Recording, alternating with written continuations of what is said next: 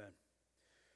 Thank you, Matthew, Samantha, for leading this morning. And I do want to say thank you, to the four families that are sitting here.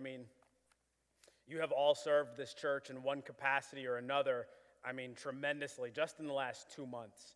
And so I'm thankful for that, because I can't do this, and I can't preach every week, and I can't run all of this stuff. And so I'm so thankful that you guys are here and serving and doing what you are doing for this body.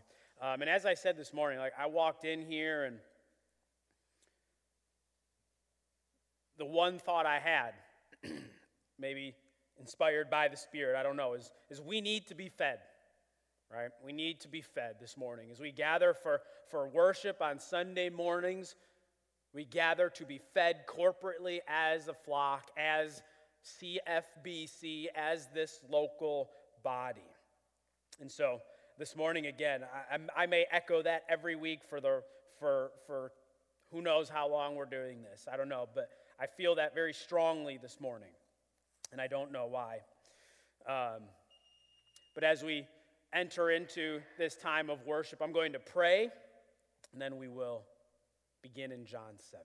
Father, again, thank you for your word, Lord, for your Spirit that stirs things up in us. Father, this morning, feed us. Feed us by your word. Grow us, shape us, mold us into the image of your Son and our Savior. And it's in his name that we pray these things. Amen. It was July of 2020. I was preaching, and as I was getting ready to preach, I was sitting at the breakfast bar in my kitchen. I had the European Championships on. That's a soccer tournament, kind of a big deal. Had that on the TV. Denmark was playing. I don't remember who Denmark was playing against. And as I was prepping to preach on the Sunday that was coming, the kids were gone, Sulema was gone, they were out doing something, I don't remember what it was. But I was prepping to preach, and as I was prepping to preach, I had the game on in the background, just kind of listening, white noise as I was prepping. And as the prep was happening, I remember it very clearly, one of the players, and you might even remember me talking about this in my sermon from that Sunday, one of the players collapsed on the sideline. He received a throw-in, made the pass off, got the ball away, and he collapsed. No physical contact, nothing, and he just went down. And the cameras, it's one of those situations, nobody in broadcast knows what to do when that happens. It's a fairly unprecedented thing. And so the cameras were still on the game, still on the field, and you could see the medics performing CPR. You could actually see them performing the presses, the compressions on television. The announcers had no idea what to do. The players did what they were supposed to do. They formed a wall, a barrier to try and give privacy to the player who was collapsed. And he ultimately was resuscitated and was alert and awake leaving the field. No problems, long run. This past Monday night, as all of you know, I'm watching the Bills game, as I always do, and never miss one if I can't. And 9 minutes into the first quarter, Damar Hamlin, safety for the Bills, makes a tackle, stands up, collapses. Is it a head injury? I don't know. It kind of looked like some head injuries that have happened this season, but then they showed it in slow motion. There's no head contact, so just collapsed. And as you all know, chest compressions, CPR, you didn't see it on TV this time. It was ESPN who did the broadcast for the Euros. ESPN again, no chest compressions that you can see, but they were happening. 9 minutes, right? Is that what you said, Mason? 9 minutes, chest compressions. Yesterday, he sent out his first public comments saying that he was thankful for everybody, alert and awake. But as you all know, or maybe you don't know, over the last week, I have never seen so many people, religious and secular, calling for prayer. I mean, it's shocking. I have a list on my Twitter. It's just Bills stuff. It's Bills beat reporters, Bills fans, Bills players. It's all Bills, only Bills. And the amount of people who I guarantee you are not all believers, the amount of people calling for prayer is shocking. You see on ESPN, Dan Orlovsky, who is a believer, he's a pundit, he's a former quarterback, played for the Detroit Lions, he was terrible, but he's a great pundit, a very bright individual, he's a believer, stopped and prayed on national television, on ESPN, at the desk. I mean, it's wild. I don't think I've ever seen a national call for prayer like I have seen in the last 6 days. It's wild. But you know what that reveals? You know what that reveals, don't you? In the midst of people's very worst tragedies, it shows that they have some kind of deep-seated knowledge that there is a God. Think about it. The most secular people, the most raucous and rowdy individuals with the beers on Sunday at the games, all of the things, and the national outcry for prayer. Again, in the midst of our worst, deepest, darkest moments, it indicates and shows that there is a God out there. That there is a God out there.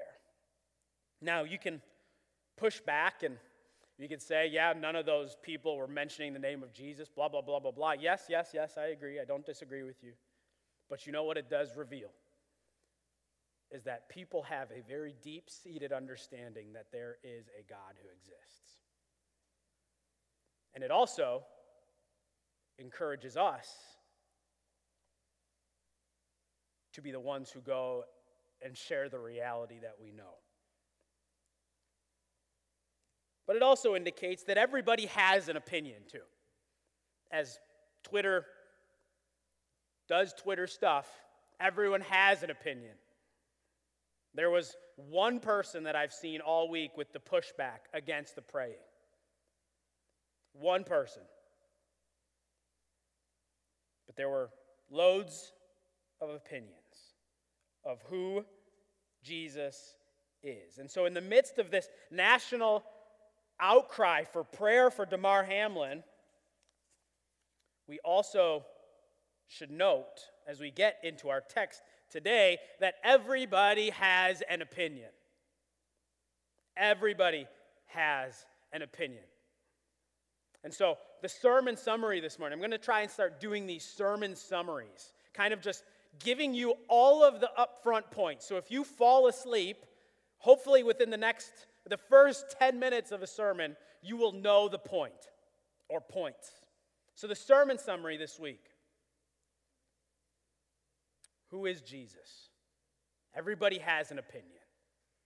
Everybody has an opinion. And I will say that your opinion and their opinion holds no weight and does not matter.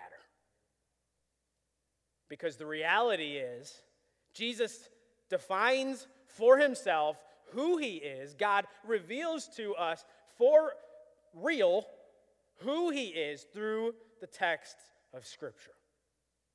Our opinions of who Jesus is do not matter if they do not align with the Word of God. Your answer is not the authoritative one unless it is the answer Scripture gives, that God breathes. And secondly, what you do with this Jesus, not your opinion, what you do with this reality of Jesus will influence your life. It will influence your life temporally, in time, and it will influence your life eternally. That is the point today. You may have an opinion of Jesus, but if it is not aligned with Scripture, it doesn't matter. Your opinion doesn't matter. And what you do with the reality of Jesus, as he says, I am the bread of life. Come and partake, eat of me, and I will give you food so you will no longer hunger. Same thing to the lady at the well. Come and drink, and I will give you water so you will no longer thirst. If your opinion does not align with the reality of who Jesus is, I am the way, the truth, and the life, it doesn't matter. And what you do with those statements, what you do with those things that Jesus says of himself, that God reveals of himself, it will influence how you live. It will influence how you die. It will influence what you do after you die. So, if you want to fall asleep from here on out, it's your prerogative. There are the points up front. Our text this morning, we began John 7 last week. Here we are, John 7, 10 through 13. Let's read this here. But after his brothers had gone up to the feast, then he also went up, not publicly, but in private. The Jews were looking for him at the feast and saying, "Where is he?" And there was much muttering about him among the people. While some said, he is a good man, others said, no, he is leading people astray. Yet, for the fear of the Jews, no one spoke openly. John 7, 10 to 13. So, again, we hopped into this John passage last week. David started us out with verses 1 to 9. And we, just to give context, again, we are here at the beginning, well, maybe the beginning, we don't quite know where this falls in the Feast of Booths, but here we are with the celebration of the Feast of Booths happening. Now, this Feast of Booths, if you go to Leviticus 23, 26 to 42, you will read of it in the Levitical law and the expectations for worship and practice during this festival. If you go to Exodus 23, you will read of this Feast of Ingathering, which is the same thing. It's really the first practice of this feast. Here in the Leviticus passage, it is the enactment of this feast as law. This is one of the major feasts of the religious holidays, of the Jewish calendar, I should say. This is one of the three biggies. This is an important feast, an important time in Jewish life, an important time in the Jewish community, an important time of celebration. Now, typically, this feast happens at the end of September to early October. It is an 8-day feast. It runs from Sabbath to Sabbath. And quite actually, the passage that we go through this week and the next several weeks, John 7, is filled with turmoil because of works done on the Sabbath. Don't miss that point. The Feast of Booths runs from Sabbath to Sabbath. The controversy, the conflict, really the reason the Jews want to kill Jesus in the first place is because of the work he has done on the Sabbath. Again, no work done on those days. This is a time for food offerings, burnt offerings, grain offerings, drink offerings. And it is a time in which the people of Israel, they live in tents for 7 days. They live in tents, right? Sayla just asked me to go camping this summer. We go tent camping. We have a big old tent, and we sleep in the tent, and we live in the tent for however many days that is. That is what these Jewish people were doing, though not in the wilderness, in the Jewish Jerusalem city center. Gathered in tents, camping, in commemoration of what? In commemoration of the 40 years of wandering in the wilderness. That's kind of what the commemoration of this event is. But it's kind of turns into a harvest festival. This is a time of celebration, of, again, ingathering. What are they ingathering? What are they bringing in? They're bringing in the crops of the year. This is September, October. This is a harvest festival. Go across the bridge into New Albany every November is what? Harvest Homecoming. This was the first year in New Albany that really Harvest Homecoming was free of COVID regulations, and we went, and it was insane. I mean, you couldn't even walk without bumping into people. It was nuts. 3 city blocks covered by 3x2 city blocks. I mean, shoulder to shoulder. Had to push through people to go get your sausage from the sausage stand. It was nuts. That's what this was. This was a harvest festival, a celebration of the bringing in of crops. It's a big deal. They didn't have grocery stores. And so remember, from last week, Jesus' brothers, his blood brothers, his paternal brothers, his actual family, Mary's children, want him to go to the feast. They don't understand him.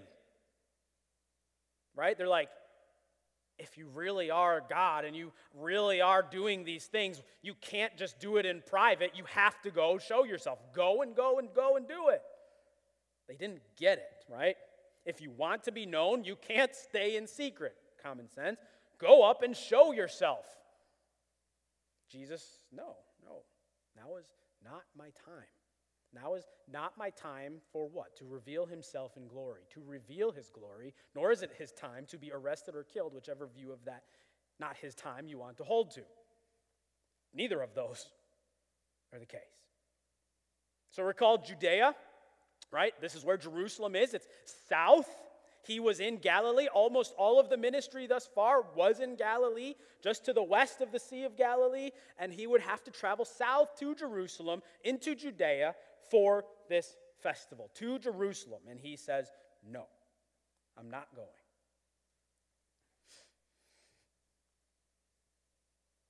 But then we get to our passage, and he does the exact opposite of what he appears to say. He goes. And so, our first point this morning, as we have walked through this context, is what I have said already. The whole world has an opinion of Jesus.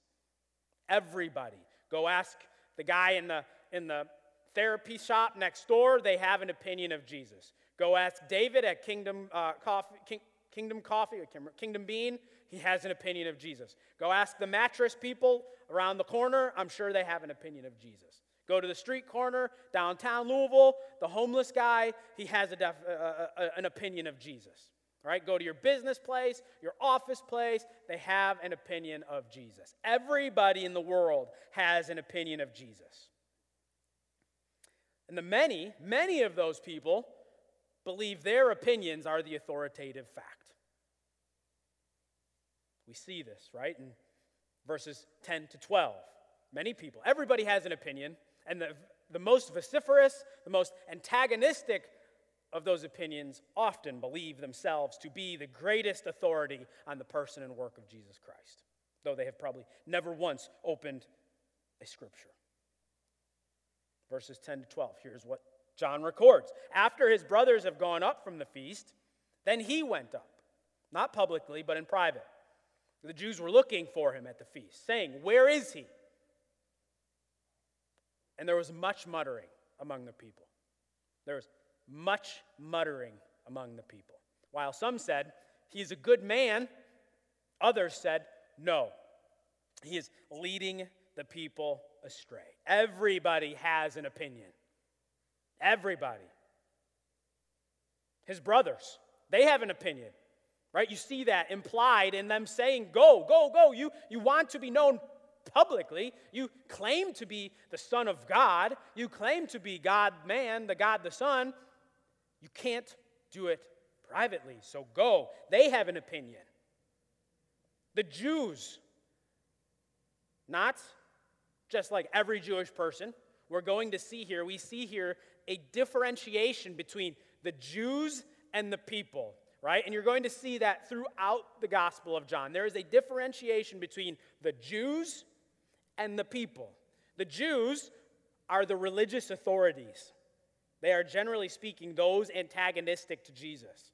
And you have the people who are just like the crowd, Israel, the guys living in Jerusalem and living in Galilee, and the people who are just kind of living their daily lives.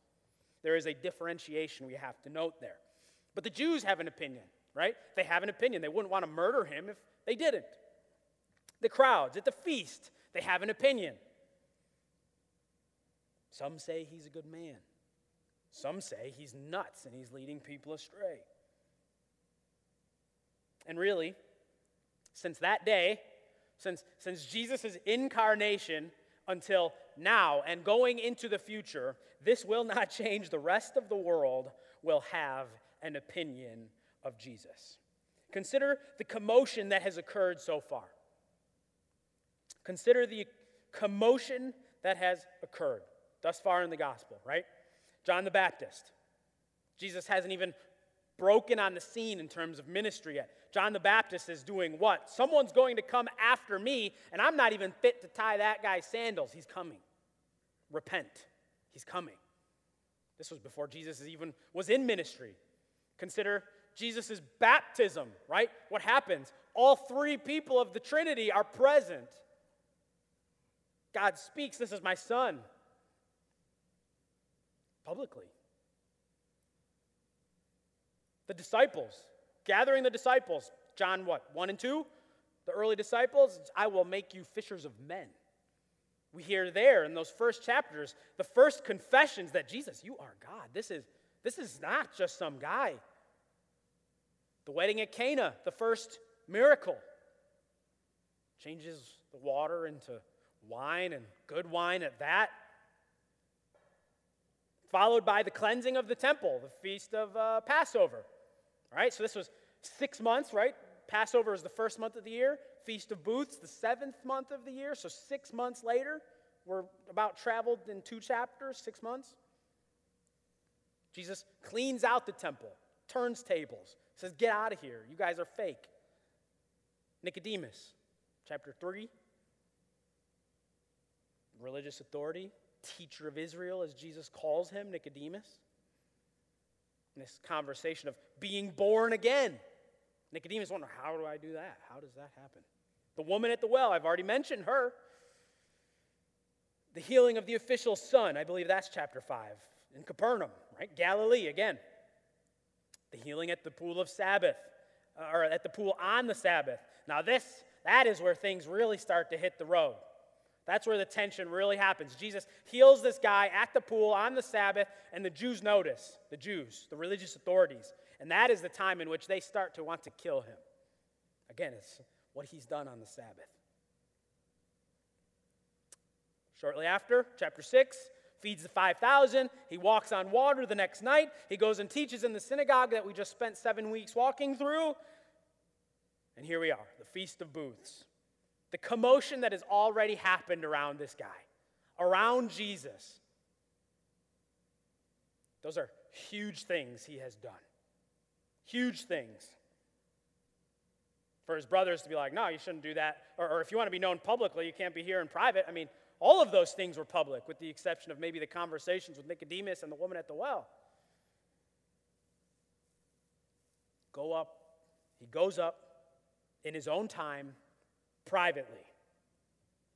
He goes up on his own. It is not his time to reveal his glory like he does on the Mount of Transfiguration. It is not his time to be arrested and killed. But imagine the scenario, the scene here as Jesus walks from Galilee to Jerusalem. He walks into the festival, right? The harvest homecoming. Walk into this huge crowd, shoulder to shoulder. They're broken off into little cliques and little family groups, and they're communing around their grilled or fried onions, and they're eating and talking about the events. And Jesus walks in privately. There's no caravan. He's not walking in a big crowd. He's walking in on his own. And as he walks in, he's hearing the muttering. He's hearing the talking. He's hearing what people are saying about him. Maybe he's hearing the Jews, the religious authorities, talking amongst themselves. Where is Jesus? Where is he? He should be here. Where is he? Why is he not here? He can hear the groups of people talking. Yes, Jesus, that guy who fed me the other day on the hill. He's a good guy. That's a good man. Or maybe one who witnessed the healing at the pool, who did the work on the Sabbath. Some of these crowds saying, no, this guy is a lunatic. This guy is nuts. This guy has done things he shouldn't do, and he is causing other people to do things they shouldn't do. He walks in to this crowd, and he hears the muttering, right? That's what John says. And there was much muttering about him. Imagine walking into your work party on Christmas and everyone's broken up in their cliques. You're 20 minutes late. Things are going on. And you hear people saying, oh, yeah, Clay, man, he's not very good. Or Clay, he is super good at his job. That you walk in and you're like, okay, this is weird, right? Jesus walks in and he hears these talkers. He hears these talkers. That's what's happened. And so what do we do with verse 10? What do we do with verse 10?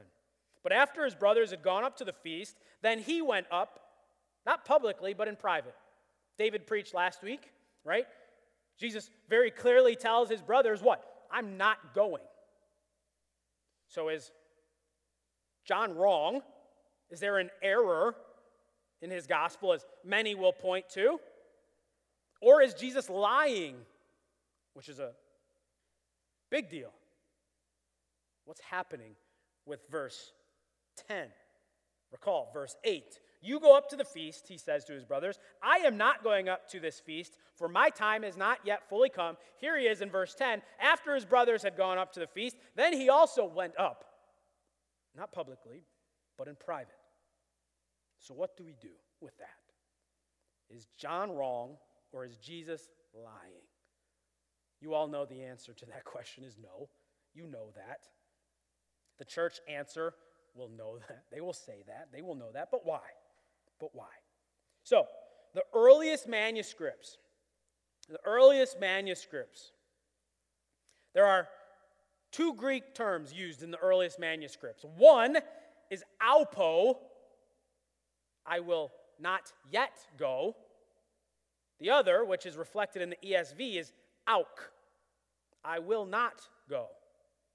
The earliest manuscripts have both, have each, one of each, right? You look at the NIV, probably none of you here are using an NIV Bible, but it says, I am not yet going to the feast. If you have the KJV, some of you may have that. That says something, I don't know the phraseology, but I am not yet going. So, we have that, right? The earliest manuscripts, I am not yet going, I am not going.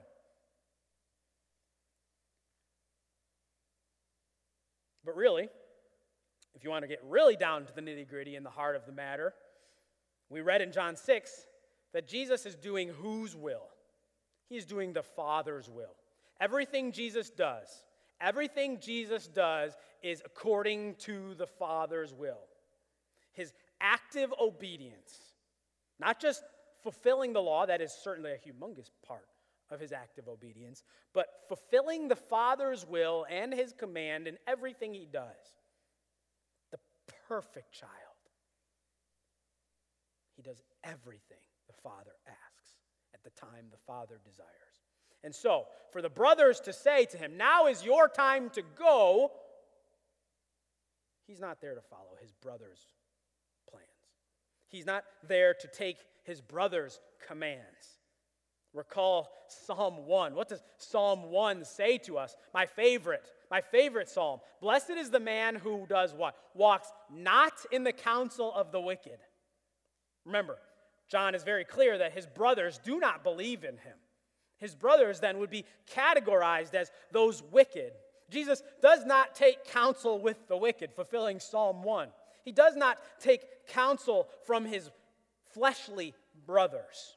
He does not obey their commands, but instead, like the second part of this passage, Jesus, his delight is in the law of the Lord. His delight is in God's commands. He fulfills the Father's timing. So you see, that is what we do with verse 10. It was not yet his time to go to the festival, and he goes when the Father tells him to go. not when his fleshly, wicked, unbelieving brothers tell him to go. Jesus is not a circus monkey. He is not, to quote Tolkien, a conjurer of cheap tricks. Tolkien does not refer to Jesus in that terminology. Jesus is not a genie in the bottle. He does not work according to the plans and timings of you and me, of his fleshly brothers. He goes to the festival and does what he needs to do when the Father tells him he needs to do it. He serves the will of the Father alone. So you see for us, as Jesus goes up to this temple or to this festival on his own time, how often is it that we want and we expect, not just want is too shallow, want is not a strong enough term, but if we are honest with ourselves, how often do we expect Jesus to work on our schedule? I expect this church to grow. I expect to get this job. I expect to have this funding. I expect for this to happen. At the age of 22, I expected to be a head pastor. I felt the call to ministry as a junior in college, and by the time I finished college, I expected to be given a job in ministry. I expected to be like Mark Driscoll. Praise the Lord that didn't happen. And here, now, 14 years later,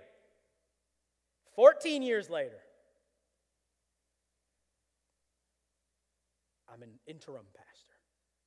Praise the Lord for that. 14 years later. Not that I'm any saint or anything great, but throughout the years, right, I have learned and God has shown me warnings and I've had experiences that showed me, no, you're not ready and you will work on my time, not on your time, not on your expectations. And that was for my good and it was for his glory. And the same is true of the expectations that you have. Be leery. Be leery that you do not view yourself as Jesus' authority. Be leery that you do not view yourself as Jesus' authority. Because you're not. I am not. None of us are. We can make all the plans in the world, to quote the proverb, paraphrase the Proverbs, but it is the Lord who orders our steps. So let us not have expectations of Christ to perform some work in our life. David referenced the Garth Brooks song, Unanswered Prayers, and that's exactly right. God and his work on his time is a test of us. It is a test of our faith, right? Do we really believe Romans 8:28? Do we really believe it? Because waiting for Jesus' time, for the Father's time, will reveal if we do believe in Romans 8:28, and if we have that faith, because Jesus will go to the feast when it is his time to go to the feast. Jesus will go to the feast when it is his time to go to the feast. You see, he gets there, and as I've mentioned already, the whole world is chatting about him. The whole world is chatting about him. He is on the tips of everybody's tongue. He is quite literally, the talk of the town. He is the water cooler conversation. He is the one most anticipated. They want him present, especially the Jews, the religious authorities. Again, the differentiation, right? Throughout the Gospel of John, we have the Jews, verse 11. Where is he? Since chapter 5, when he healed the guy at the pool, where is he? Verse 12, the general population. The Jews, the people, differentiate between the two throughout the Gospel of John. Where is he? The religious leaders are doing what? They're on the hunt. They don't just want to watch Jesus do some circus tricks. They want him there for a reason, right? And he's going to show up, and he's going to make himself known, and he's going to go to the synagogue, and he's going to teach again, and the Jews will have their time. The Jews want him there. The antagonistic opposition is always on the hunt. The most vociferous, the ones who make the most noise, they want Jesus there. Where is he? Where is he? The same is true today. Right? Not unlike the liberal Christians who claim that Jesus is not the way, the truth, and the life, or the Mormons or the Jehovah's Witnesses who will deny the divinity of Jesus, or other religions who won't even take Jesus into account, or some who will just say he's a prophet, or some who will just say he is a great man. There are those critics out there, those skeptics out there who are so vociferous, who will make so much noise. And their goal in life is to do what? Just like the Jews, wait for their moment, say, where is he? And then tear it down.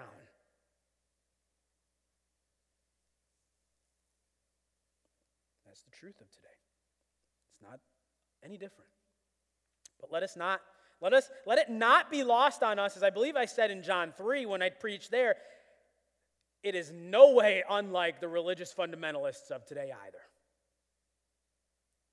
Those ultra-conservative, what I call alt-right Christians, who likewise lurk in the tall grass, wait till they see something they don't like from a brother, and say the worst, most vile things about them. They wait and they lurk, and let us not be that way either, because the reality is, guess who the religious conservatives of the day were? The Jews. Guess who the ones who wanted to hunt him down, arrest him, and kill him were? The religious conservatives. Guess who the ones who murdered? We all are partaking in that in a spiritual sense. But guess who the ones who physically arrested him and put him on the cross and murdered him and stabbed him in the side? It's the religious conservatives. It's the Jews. The fundamentalists of today are just as vociferous and just as willing to hunt and tear down a brother who is faithful because they had some problem with, make up the most nonsense reason, and they had a problem with it.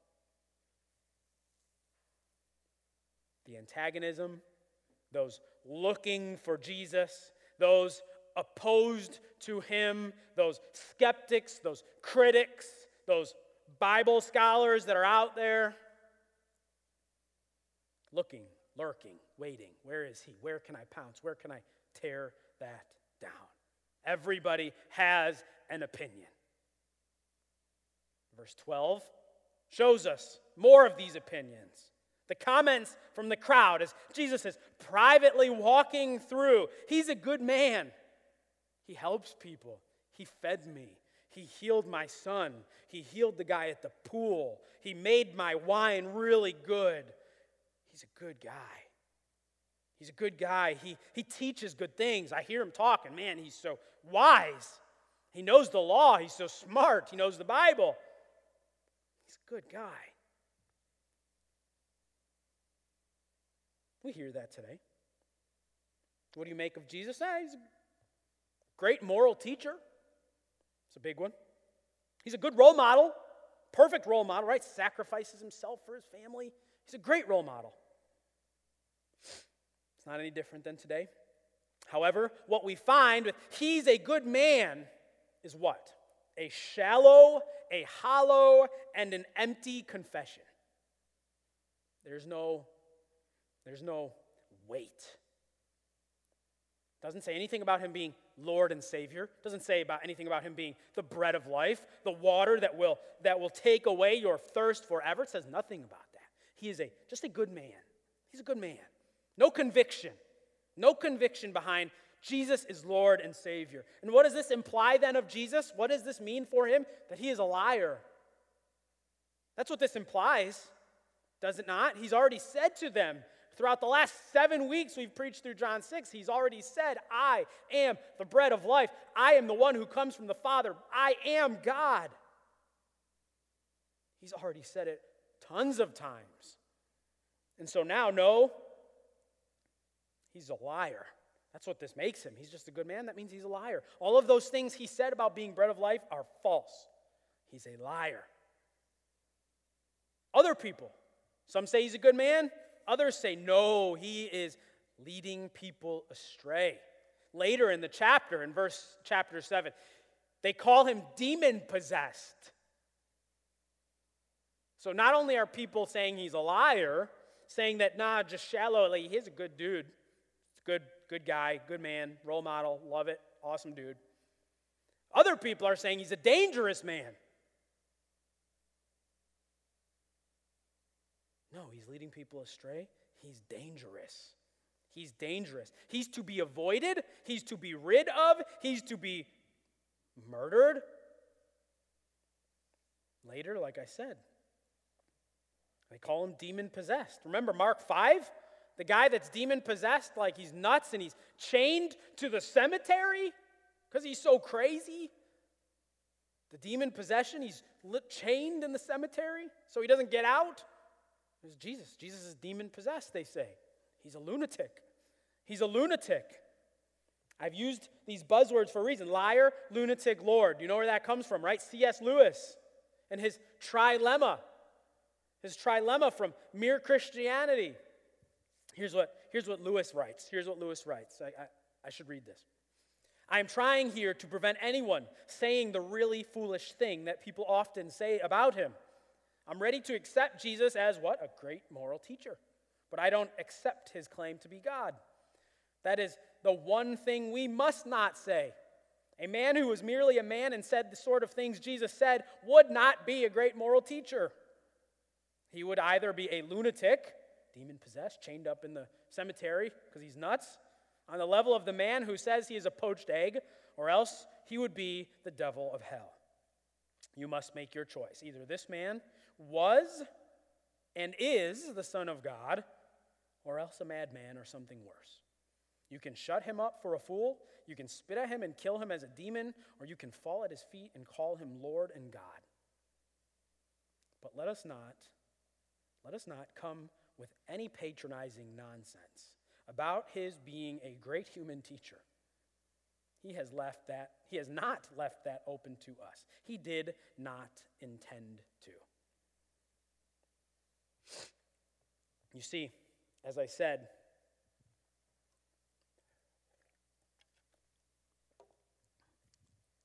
your opinion on the person and work of Jesus Christ is not authoritative. Your opinion does not matter if it does not align with what the Word of God tells us. And it's funny. It's funny how tightly we hold to these opinions. It's funny how these wrong-headed opinions make us feel better when Christ here himself defines for us and tells us exactly who it is. And I find it incredibly ironic, given in today's society, the weight and importance that is put on allowing a person to define themselves as they want to be defined. Pronouns. Define me as I define myself. That is the rule of the day. I am what I say I am, and you cannot argue with it because I feel that way. That is the rule of the day. Go read Carl Trueman's new book, the big one. Strange New World, that's the little one, the one that goes with it. I am what I am because I want to be, and that's what I said I am. That's the rule of the day. And isn't it ironic that we have an entire book in which the author defines for us exactly who he is, and yet we cannot take that as face value. We cannot take that for what it's worth according to society. Jesus here defines for us throughout the Gospels, throughout the New Testament, God the Father, by the Spirit, tells us throughout the Old Testament exactly who Jesus is, and yet we cannot accept that, but we can accept the guy next door thinks he's a dog, so we have to call him Rover, right? That makes no sense. Jesus has defined for us exactly who he is, and if our opinions don't line up with the reality of who he is, then our opinions are wrong and they don't matter. They don't matter. To my second point, what you do then with this reality of Jesus, the way, the truth, and the life, the Son of God, the second person of the Trinity, the God-man, the bread of life, the water who will quench your thirst forever, what you do with this Jesus and the reality of who he is, not your opinion, what you do with this Jesus and who he is, as recorded by God himself, will shape your life. It will shape your life temporally. It will shape your life eternally. It will shape your life in time, now, here, as you live. It will shape your life after you're dead. What you do with Jesus will shape both of those things. Look at verse 13, just this one sentence. Yet for fear of the Jews, no one spoke openly of him. So we see these people who have been quite literally, physically confronted with Jesus. Like, they watched him turn the water into wine. They watched him make the fish and bread into 12 extra baskets of leftovers. They watched him heal the guy at the pool. These people quite literally affected and witnessing Jesus' personal ministry, doing what? Responding to that because of how the world has responded. They don't speak loudly. They're not convictional. They're not speaking openly at the festival. They're afraid. They've seen, they've witnessed, they've observed, they've partaken, but they're afraid. What they've done with Jesus has affected how they are living. You see, same with the Jews. They are afraid. What you make of Jesus and the reality will shape your life. Because of the religious authorities in verse 13, the people are afraid to speak openly. They are afraid of what retribution might come. But isn't this true throughout the Gospels? Isn't this true throughout the New Testament? What you make of Jesus affects how you live. Jesus is good, but they're not going to say it too loud. We know people like that. I'm sure you do. Jesus is a lunatic. We'll definitely say that loud, right? That gets a lot of praise and applause. Think of Peter and his apostles. Before Jesus' death, what do? They leave him. They leave him. Think of after his death. What do? They hide. They hide until their eyes are opened, and then what do? They minister and proclaim. Think of Pilate. Think of Pilate as he is the one who has to make this decision. He is the one that is confronted with killing Jesus. He's tormented by this. His wife has a dream, and she confronts him. It shapes what he's done. It shapes what Pilate did. Think of the Jewish authorities throughout this gospel, throughout all of the Gospels. What are they doing? Confronted with the reality of Jesus, their lives are shaped by the hunting and killing of Jesus. Think of Stephen, the martyr, the first martyr. He knows Jesus. And how does he live? He just lives a short amount of time before he's martyred, before he's killed for what he believes and knows Jesus to be. Think of Paul. Paul's a wonderful example. Think of, he knows Jesus, and how is he before his conversion? It affects his life. He's the street corner cheer on. Everyone wants to kill Stephen. Paul's there cheering him on, and everyone's praising Paul because he's vociferously condemning Stephen. He knows Jesus. It's shaped his life. He kills people because of it. He hunts them down because of who Jesus is. And then he's converted. And on the road to Damascus, he's blinded, falls off his horse or whatever it is. He's confronted by Jesus. Then his life after. What all of those people did with the reality of Jesus shapes all of their lives. That's not any different for anybody on this planet. It'll affect you in time. How so? If you reject Christ, the world will embrace you. If you reject Christ, the world will embrace you. You see it with Paul. He murders Stephen. The world loves him. They lay their robes at his feet. You see this with Pilate. Do you free the rebel-rouser revolutionary or Jesus? He releases the rebel-rouser revolutionary. Pilate is cheered. You reject Christ, the world will embrace you. You reject him in word, the Enlightenment philosophers, David Hume, all of these guys, your intellect will be praised, your reason will be praised, your open-mindedness will be praised, your thoughtful criticism will be praised. You will become a sage of the day. 1 Corinthians 1:18-31 tells us differently. I won't read it now for the sake of time. Read it later. You reject him in deed. Not just word, but you reject him in deed. You live a hedonistic lifestyle. You are a heathen. You live your best life now. You only live once, to quote a famous rapper. You are, another hot phrase, being true to yourself. Oh, you will get praise. You will get so much praise from this world for that. Romans 1:18-32.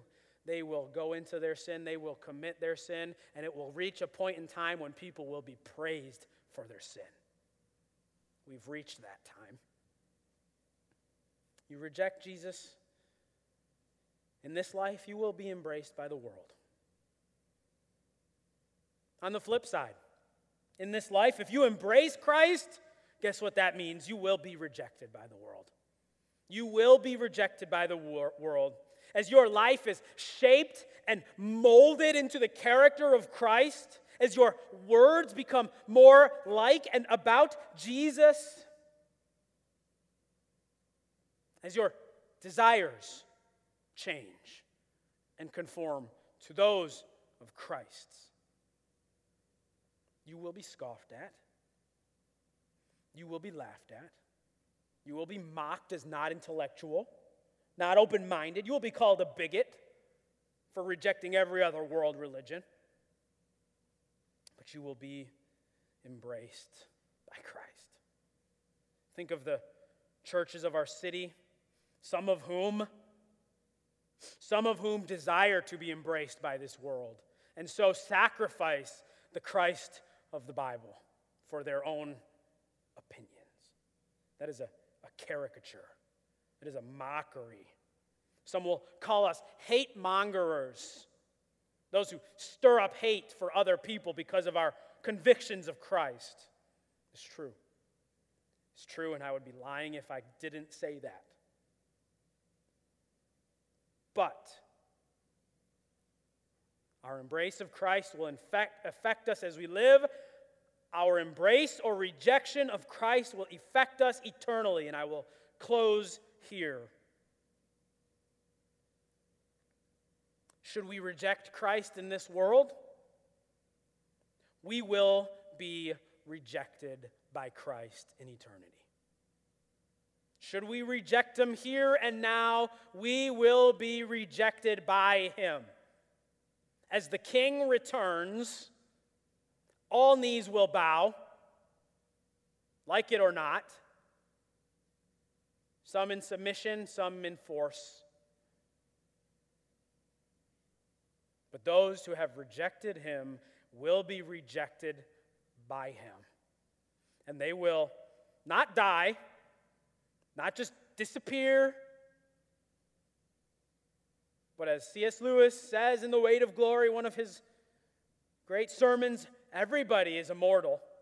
All of us are immortals. We are dealing with immortals every day. It's just a matter of the condition in which we spend that eternity. Should we reject Christ, he will reject us, and we will spend our eternity in torment as a result of our rejection of his reality. And should we embrace Christ? Should we embrace Christ here and now? He will embrace us. He will embrace us, and we will partake in what we read in Revelation 20 and 21 of going into this new Jerusalem and being in his presence, in his city, where he will rule and reign on the throne. He will be king, and it will be perfection. He will embrace us. Should we embrace him? There are so many who have heard the gospel, so many who have an opinion of Jesus Christ, so many who will say he's a good man, so many who will say he's a lunatic, so many will say he's not even real. And it is what we do with that understanding, with that reality, that he is indeed Christ, that he is indeed God, that he is indeed Savior, that will alter our lives in time and alter our eternity. It is true of everybody. There is no person who has lived or will live who is exempt from that reality. So what do we do with it? What do you do with it? Who do we share that with? Who do you tell that to? Who needs to hear that? Lots of people. And it is for us to go out and do something with it. Let's pray. Father, thank you for your word.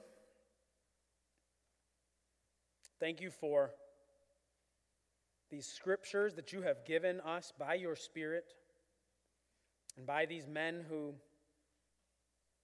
you have inspired to write them. Lord, may these words feed us and nourish our hearts and souls every single day. We pray these things in Jesus' name. Amen.